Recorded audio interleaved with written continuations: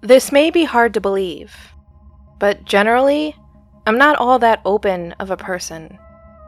Even though I have now created a scenario in which I am pouring out my story to strangers on the internet, and to those who are not quite strangers, but who inhabit my dreams.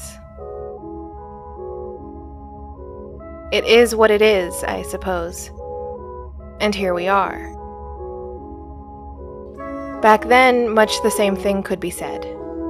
It is what it is. Specifically, a situation I was thrown into.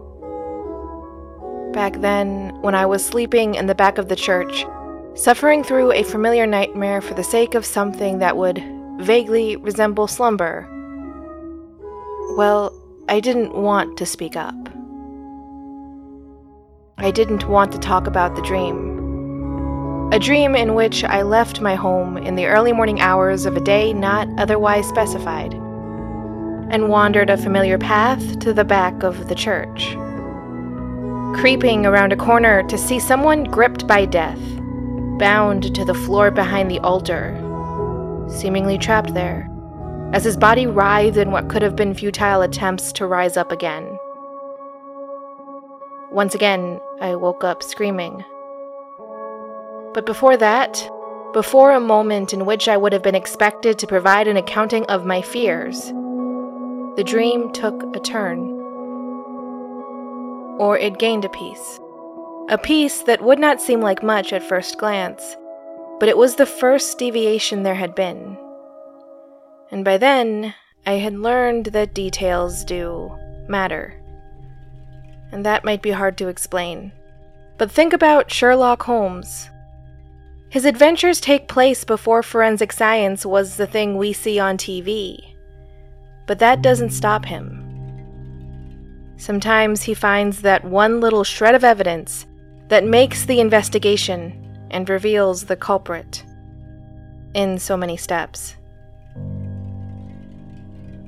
A detail is a little thing in the grand scheme of things, yes, but so is a brick.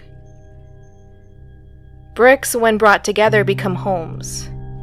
Details, when brought together, become truths. In the dreams, it was harder to find bricks.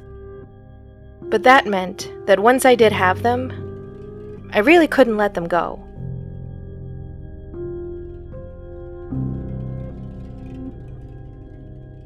In the dream, I walk past the neighbor's home. Or my body does. The representation of my body does, and my mind sits as a helpless passenger. On the ground is the newspaper for that morning. It must have just arrived, all things considered. For one, it looked fresh, but don't ask me how a newspaper on the ground can look fresh. That's not something I'm all that prepared to answer. My body kneels down. Fingers reach to the small line of text that bears the date. I read the date. The date was 1 week in the future. And that's pretty straightforward, isn't it? This day of reckoning is coming in a week. Only a week. A week to do something, anything, for a person who does nothing. Or nothing right. Maybe now it's obvious why I was screaming.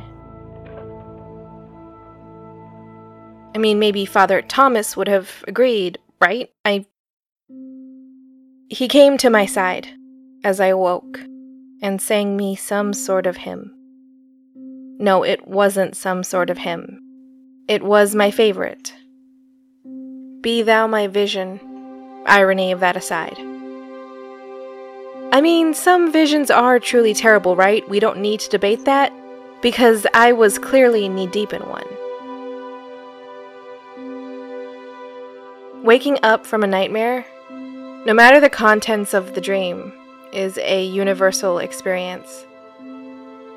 You come into your body fixated on that sense of terror and dread. Your fear fills your senses and prevents you from feeling a sense of physical grounding, which leads to the assumption that you are falling, which is yet another thing to be afraid of. It's the sort of thing that compounds and swallows you up in its wake. For your nightmare to stop, something has to break through the encasing you have been trapped in, and that is no small feat. It's hard to do, but I've found that something familiar, like a name or a hymn, can do it. Father Thomas had a weak singing voice, but he still sung to me. He brought me back, and then it was like he cast me out again. Or did I do that?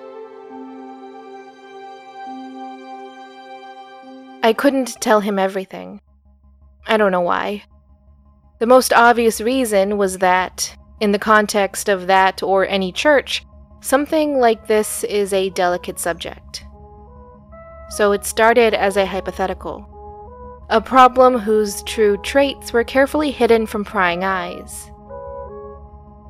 Father Thomas had bad eyes but good vision, and he saw through my defensive facade, though he didn't call me out on it right away. Instead, there was a gentle unwinding, bit by bit, by the patient hands of a soul that, I swear, could never utter a hurtful word. Some people grow more bitter with age. He grew more kind. And that made everything worse. Of course, his solution, well, it wasn't worth anything. His idea of telling someone. I mean, it was an idea I had before, but it hadn't worked out for me. I could have told him that, I guess. But I was reluctant to.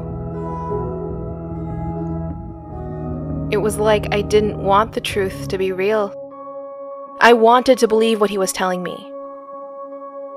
I liked the appeal of it. I wanted to keep the illusion alive. After all, he seemed to believe me. Maybe not in the dreams, maybe not in the mysticism, but he believed that I believed, that I was telling the truth, as I knew it, and he was one of the few who believed that. In hindsight, there was a lesson in that moment. To be heard is one of the greatest gestures of love someone can receive. It's not a single act or something encased in a moment. It spreads forth. It changes quite a bit. Not everything. I mean, it can't touch the outside world. But it is more like an inoculation, strengthening the body of she who receives it. Or so I've come to think.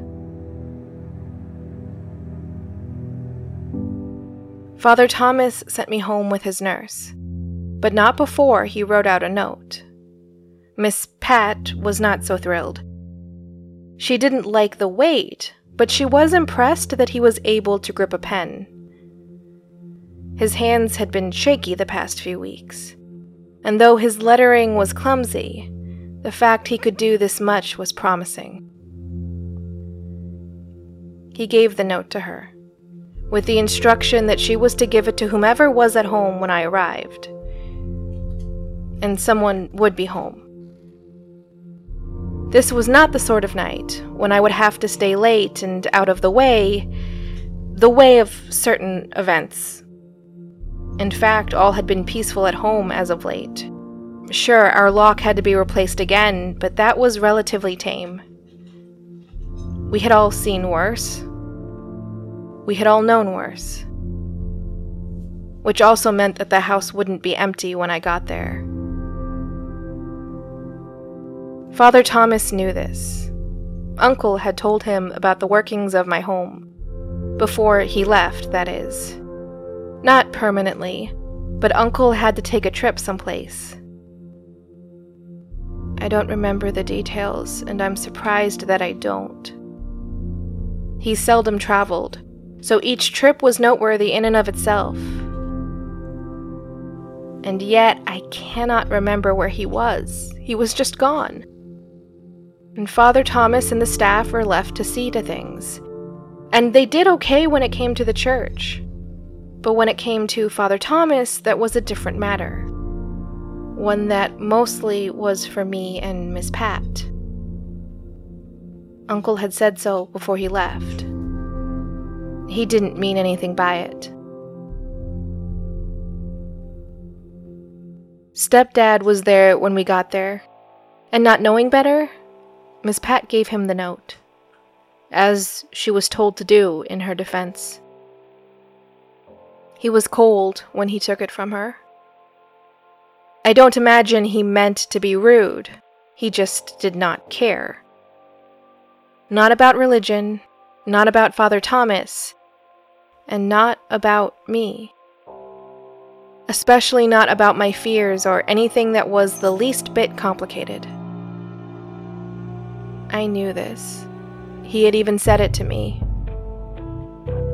But it was so easy to forget. To live in a dream.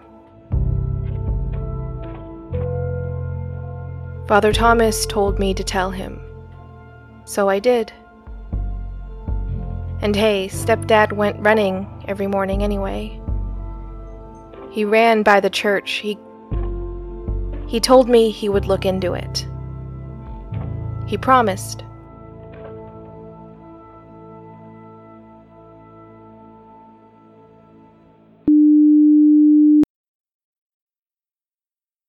The Oracle of Dusk is a Miscellany Media Studios production. It is written, produced, performed, and edited by M.J. Bailey, with music licensed from the Sounds Like an Earful music supply. If you like the show, please consider leaving a review or telling your friends about it. And check out Aishi online, the story of the voice you know all too well. Or that's what you think.